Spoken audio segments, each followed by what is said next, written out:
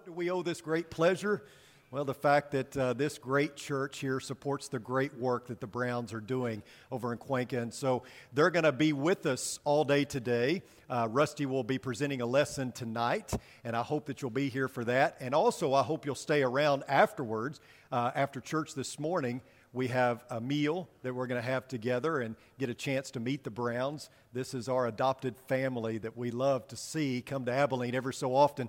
And hopefully you'll make them feel welcome and get to know them a little bit. And hopefully you'll let us make you feel welcome if you're visiting with us. You know, we're in a series called DNA. We're talking about what makes us, us. And this morning we're looking at fellowship. It reminds me of the story of the family that was going to the movies. And the little boy wanted some popcorn.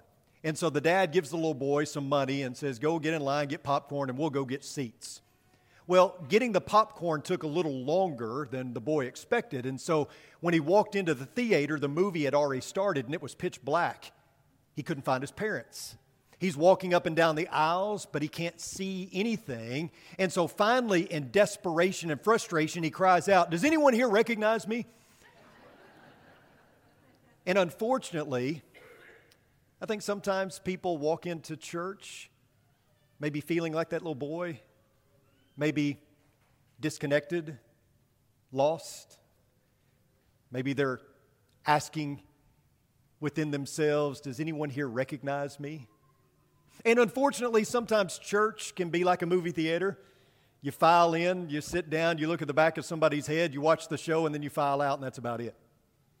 Obviously, I don't have to tell you, that's not the depiction of church that we see in Scripture. Remember this little illustration? This is the church. This is the steeple. Open it up and see all the people. Not exactly accurate, is it? What it should be is, this is the church building. This is the steeple on the church building. Open it up and see the church. Not quite as catchy, but definitely more accurate, right? But unless and until we understand that the church is not a building, but is people, unless and until we comprehend that the church is not something you go to, but something you are, we're never going to fully appreciate the way God designed it, and we're never going to fully function the way He intended. The way people within the church see the church determines how people outside of the church see the church. A word that is often associated with church is the term fellowship. What does fellowship mean? Well, it's Latin for potluck, right? Not exactly, but that's what we think of when we think of fellowship. We think of casseroles and card games and conversation. But there's so much more to it than that, right? What we have to understand is that fellowship is not something you do. Fellowship is something you have. And I realize that if you're a note taker, some of the stuff that we're going to talk about this morning in line with fellowship, you've probably heard before. I think anytime we talk about a certain topic relative to the church and our own well-being and function as the church, there's some things you just got to reiterate. So this is not a complete rerun this morning. But there are some things that you will recognize because we've talked about it before when we talk about fellowship and being together as the body of Christ. When I was younger, I had a friend that my parents didn't like me hanging around. He was fun-loving, he was carefree, he was obnoxious, he was a rebel with a cause. That cause was to obey as few rules as possible. And my parents felt that if only somebody would beat the tar out of him, he would straighten up. And my dad was more than willing to take on the task, if not for the whole CPS prison time thing.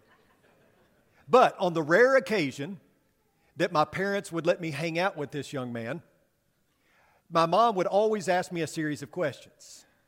Where are you going? Who else is going to be there? What time will you be home? She always asked those questions no matter where I went, but she particularly was interested in where I was going, who I was going to be with, what time I was going to be home when I was with this young man, because she knew that me hanging out with him by ourselves was probably not the best idea.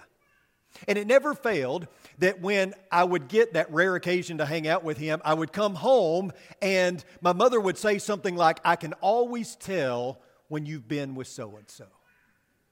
Apparently, he rubbed off on me. Apparently, I took on his attitude and maybe his actions to some degree. But it reiterates a point that I think is important for us that we can't miss, and that is that our relationships define us to a large degree. Our associations make us. Our relationships say a lot about us. You know, there was one evening where this friend decided that it was a good idea to throw eggs at cars. And he hit a particular car that came to a screeching halt and chased us down, and we got in some serious trouble. I never threw an egg. I didn't want to throw eggs. But you ever heard of guilt by association? Yeah, I was a victim of that because of who I was hanging around with. So who we are with says something about us. Our associations speak volumes. They matter probably more than we would like to admit. So fellowship is about relationship. We are relational beings, which makes perfect sense because God is a relational God, right? So it makes perfect sense that He would set it up this way. The Bible speaks of fellowship as a two-dimensional affair. You have the vertical, which is our relationship with God, and you have the horizontal, which is our relationship with other people. And the vertical informs the horizontal. It sets the precedent, right? The vertical provides the organization, the configuration, and the layout of the horizontal, something that John stresses over and over again in 1 John. Look at 1 John chapter 4, beginning in verse 11. Beloved, if God so loved us, we also ought to love one another. No one has seen God at any time. If we love one another, God abides in us, and His love is perfected in us. By this we know that we abide in Him, and testify that the Father has sent the Son to be the Savior of the world. Whoever confesses that Jesus is the Son of God, God abides in him, and he in God. We have come to know and have believed the love which God has for us. God is love, and the one who abides in love abides in God, and God abides in him. By this, love is perfected with us, so that we may have confidence in the day of judgment, because as He is, so also are we in the world. There is no fear in love, but perfect love casts out fear, because fear involves punishment, and the one who fears is not perfected in love. We love because He first loved us. If someone says, I love God, and hates his brother, he is a liar. For the one who does not love his brother whom he has seen cannot love God whom he has not seen. And this commandment we have from Him, that the one who loves God should love his brother also. The vertical plane presupposes, the horizontal plane presupposes the vertical for its very existence. Who we are as the body of Christ is predicated upon our connection to the head, right? The vertical informs the horizontal. You tired of me saying that yet? One more time. There has to be a vertical in order for there to be a horizontal. No connection to the head makes the connection to others useless, right? Hear John's words again, this time in 1 John chapter 1. What was from the beginning, what we have heard, what we have seen with our eyes, what we have looked at and touched with our hands concerning the word of life, and the life was revealed, and we have seen and testified and proclaimed to you the eternal life which was with the Father and was revealed to us. What we have seen and heard we proclaim to you also, so that you too may have fellowship with us. And indeed our fellowship is with the Father and with His Son, Jesus Christ. Fellowship means fellowship. And I realize that's probably not a word, but I thought it sounded cute, so I threw it in there. Fellowship begins with discipleship.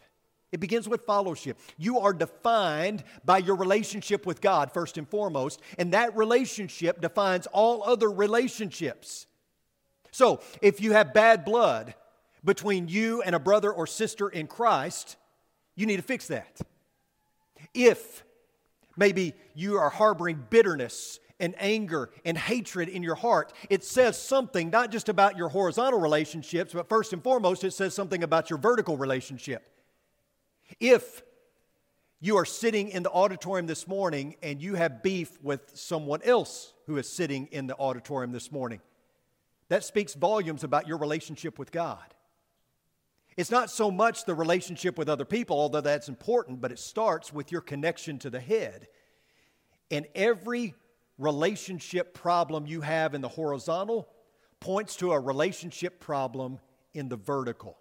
Every barrier to love in our horizontal relationships is a reflection of a problem with love in the vertical relationship. So don't fool yourself into thinking that the vertical can be straight while the horizontal is crooked. It doesn't work that way.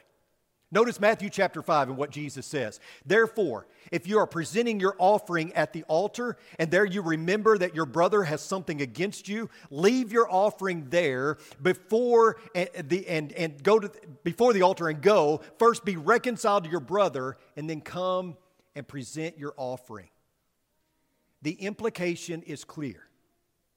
There is nothing more important than being right with God and being right with your fellow man.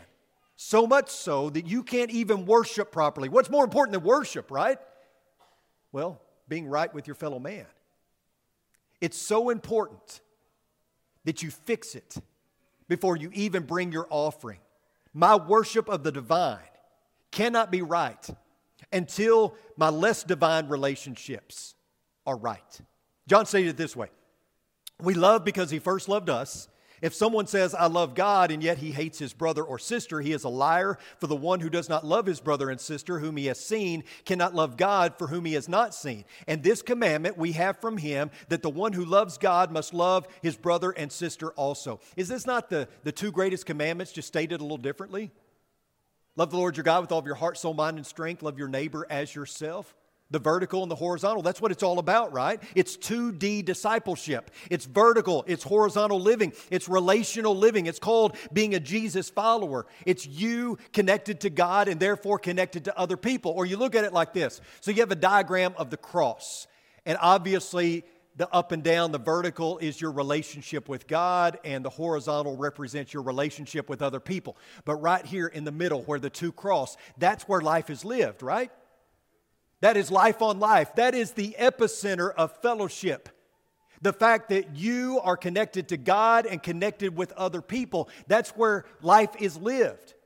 And that's where fellowship happens. You look up and you look around. You see God in the vertical and you see other people in the horizontal. And because you're connected to the head, you see Jesus in everybody, right? You see people differently. This isn't about casseroles. Thank goodness, because I don't really like casseroles.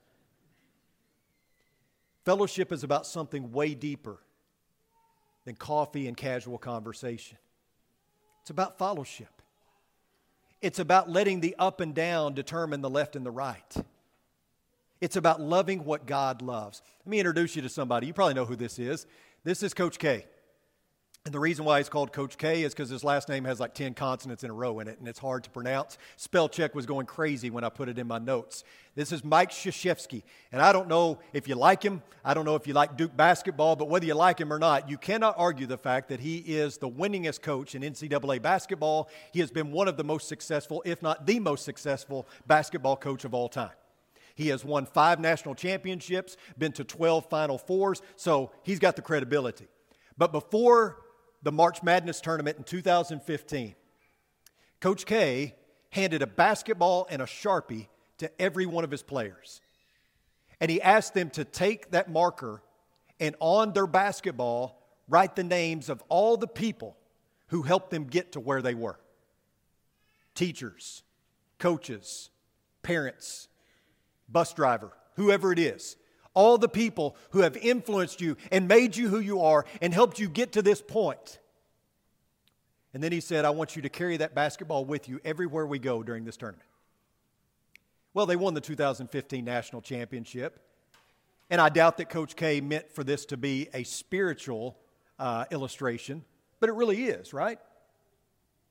None of us got here on our own. Yes, you may have sat down and studied the Bible on your own and realized that you needed to be baptized. But more than likely, you became a Christian because of another Christian, right? That's how it typically works. And you are here this morning because of other Christians. You are benefiting from other Christians. You see, in a very real sense, we're a team. At the base foundation of it all, we're a team because a team is defined as a collection of individuals united in a common goal. That's what we are. We are a team united in a common goal. And what's the goal? Same as Coach K, to win, right? It's just winning and losing takes on an eternal perspective here, which makes it mean a whole lot more. But we can't win without each other. God never intended for Christianity to be practiced on an island. He never intended for us to be Lone Ranger Christians. He obviously meant for us to work as a team in kingdom work. It's God's people working together with God and working with one another to advance the kingdom. That's what fellowship is. Look with me at Philippians chapter 1. Starting in verse 3, Paul says, I thank my God in all my remembrance of you, always offering prayer with joy in my every prayer for you all in view of your participation in the gospel from the first day until now. For I am confident of this very thing, that he who began a good work among you will complete it by the day of Christ Jesus. For it is only right for me to feel this way about you all because I have you in my heart, since both in my imprisonment and in the defense and confirmation of the gospel, you are all partakers of grace with me. Philippians is an essay on fellowship. Paul uses the word koinonia a lot. And this Greek word means association, it means communion, it means participation. But Paul emphasizes an aspect of fellowship here that I don't know that we always think about. He talks about fellowship as a partnership. And that's really what it is. That's definitely what we're doing here. We're in partnership with God and with each other to advance the kingdom. Paul talks about those who were partnering with him financially and those who partnered with him physically. There were those who labored with him for the gospel, people like Timothy and Epaphroditus. But he also talks about those who contributed monetarily in partnering with him to further the gospel. Do you see what all this means? The implication is clear. That every time you contribute to the work of the church here at Oldham Lane, when you drop your money in the collection box, or when you give of your time and energy to the work of the church here, you are partnering with God and partnering with the saints here to further the kingdom. Every time you contribute monetarily to the work in Ecuador, you are partnering with the Browns to spread the gospel there. If you grade papers for World Bible School, you are partnering with God and partnering with fellow Christians to advance the kingdom. You see what we're getting at? You know, some people go and they live in the remotest parts of the world and they give millions of dollars to build schools and orphanages. There's people who live in Africa and in Siberia, and we need those people. And I'm grateful for those people. But we tend to think in grandiose terms when it comes to spreading the gospel and advancing the kingdom. No, you're partnering with God. Every time you pray for me, every time you pray for the elders here or the deacons here or for this church, you're partnering with God and the saints here to further the kingdom. Every time you contribute in some way, you're partnering with God and the fellow Christians here. It's a beautiful thought, isn't it? It's not always about millions of dollars or doing grandiose things. It's as simple as praying, which means that we can all do something, right? Maybe we can't all contribute large sums of money, but we can all do something, right? We can pray, we can labor, we can volunteer. In fact, we all should be doing something because fellowship equals partnership. You were not saved to sit, you were saved to serve. But Paul emphasizes another aspect of fellowship as well. Notice what he says in chapter 2 of Philippians, starting in verse 1. Therefore, if there is any encouragement in Christ, if any consolation of love, if any fellowship of the Spirit, if any affection and compassion, make my joy complete by being of the same mind, maintaining the same love, united in spirit, intent on one purpose. So God's people have fellowship with the Holy Spirit. Our participation in the Spirit, as Paul puts it, is the basis for our oneness. We are to be of one mind and one heart as we are united in one spirit. The Spirit of God was partnering with the church in Philippi to make the Philippian Christians to be more righteous, more godly, to help them in their work of spreading the gospel. The Spirit was at work in their lives to make them more intent in shining their big lights and bringing glory to God. Or as verse 13 states it, for it is God who is at work in you, both to desire and to work for His good pleasure. So not only do we partner with God, not only do we partner with Jesus Christ, we partner with His Spirit. The Great Commission is where we partner with God, with the Holy Spirit, with Jesus, with each other as we spread the gospel, where we maintain our focus on the things that make for righteousness. Paul mentions another type of fellowship, one that I know we don't always think of when we think of the term. It's found in chapter 3, starting in verse 7. But whatever things were gained to me, these things I have counted as loss because of Christ. More than that, I count all things to be loss in view of the surpassing value of knowing Christ Jesus my Lord, for whom I have suffered the loss of all things. And I count them mere rubbish, so that I may gain Christ and may be found in Him, not having a righteousness of my own derived from the law, but that which is through faith in Christ, the righteousness which comes from God on the basis of faith, so that I may know Him and the power of His resurrection and the fellowship of His sufferings, being conformed to His death, if somehow I may attain to the resurrection from the dead. The fellowship of His sufferings. Paul felt as though his suffering for the gospel brought him closer to Jesus. He felt like that suffering had a very real purpose and was a very real ministry for him in his life. It brought him closer to Jesus. It made him more like Jesus. It prepared him for eternity. And when the people of Philippi sent Paul a gift while he was in prison, they were partnering with him in his trouble. They were partnering with him and participating in his suffering as they partnered with him in his mission as he sacrificed, and they sacrificed of their own means. Do you remember when Jesus prayed for fellowship? It's found in John chapter 17. In John chapter 17, Jesus prays for oneness. Listen to his prayer. He says, I do not ask on behalf of these alone, but for those also who believe in me through their word, that they may all be one. Even as you, Father, are in me and I in you, that they also may be in us, so that the world may believe that you sent me. The glory which you have given me, I have given to them, that they may be one, just as we are one. I and them, you and me, that they may be perfected in unity, so that the world may know that you sent me and loved them, even as you have loved me. Jesus prayed for people to be in partnership with Him. Why? Maybe the better question is, how would you even know if that prayer got answered? Or what would it look like if it got answered? Well, what it would look like is this: so that the world may believe that you sent me. That's it. That's the whole reason and purpose for this partnership. Because unity is a huge draw for a world that is so disjointed, right? There's something about our unity that gives our message validity.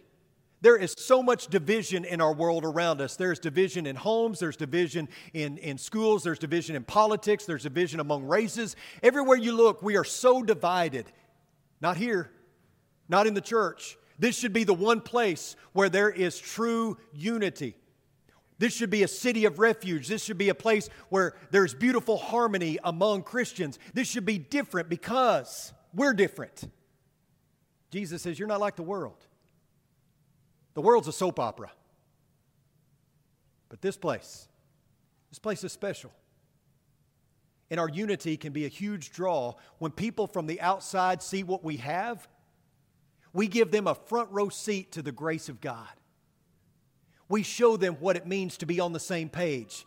Not on the same page with each other, on the same page with God, and therefore on the same page with one another.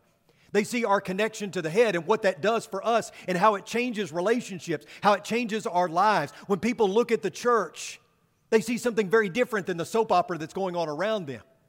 In a world that is so divided and so disjointed, in a world that seems to be okay with that, a world that seems to promote this division, we promote something different.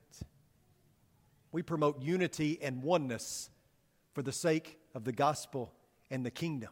We promote a connection to the head that affects our connection to other people.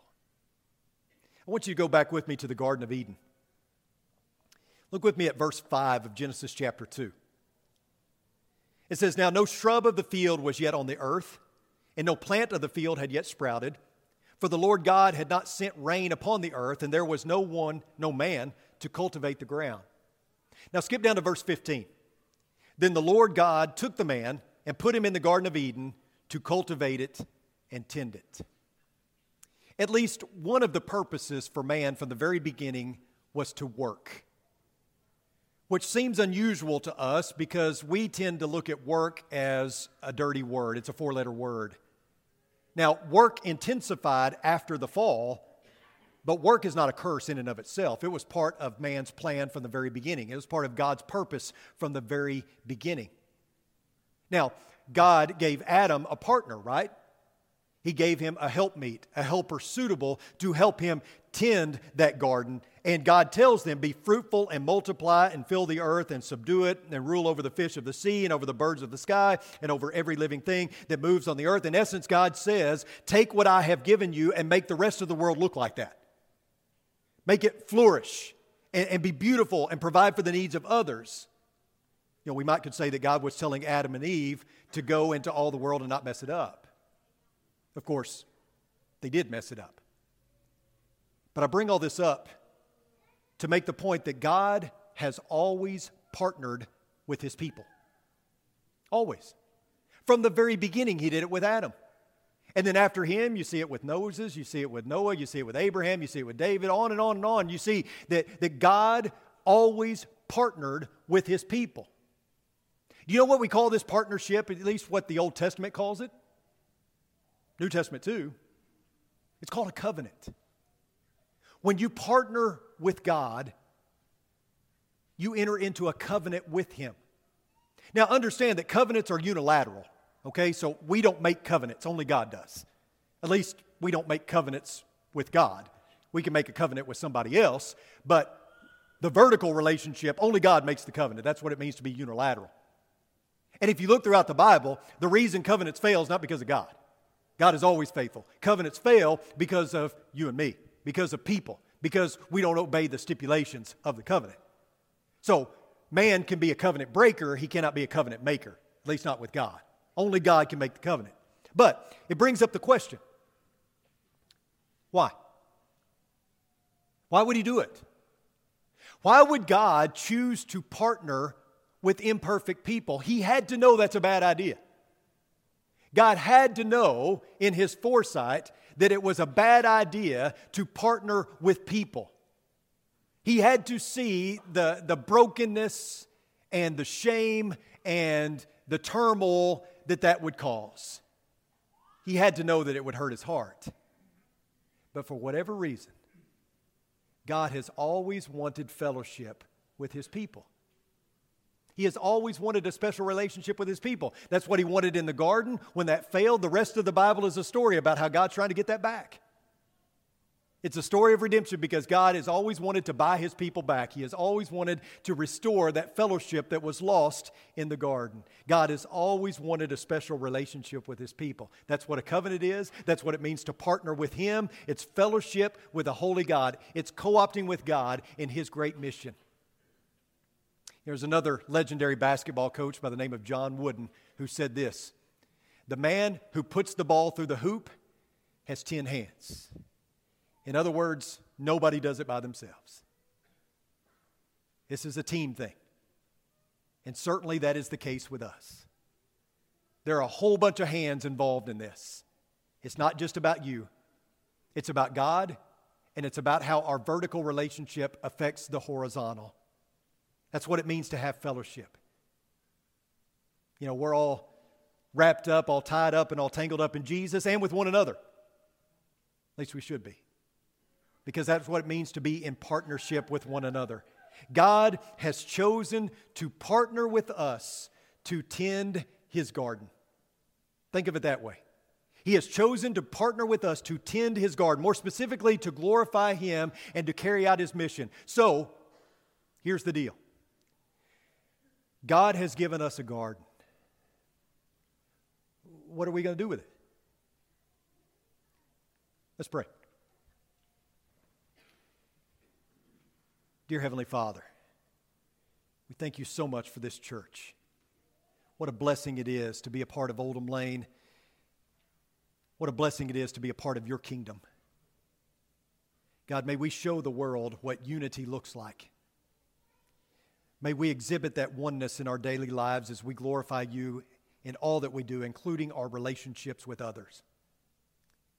May we always seek to be about you, to be about your business as we partner with you to advance the kingdom.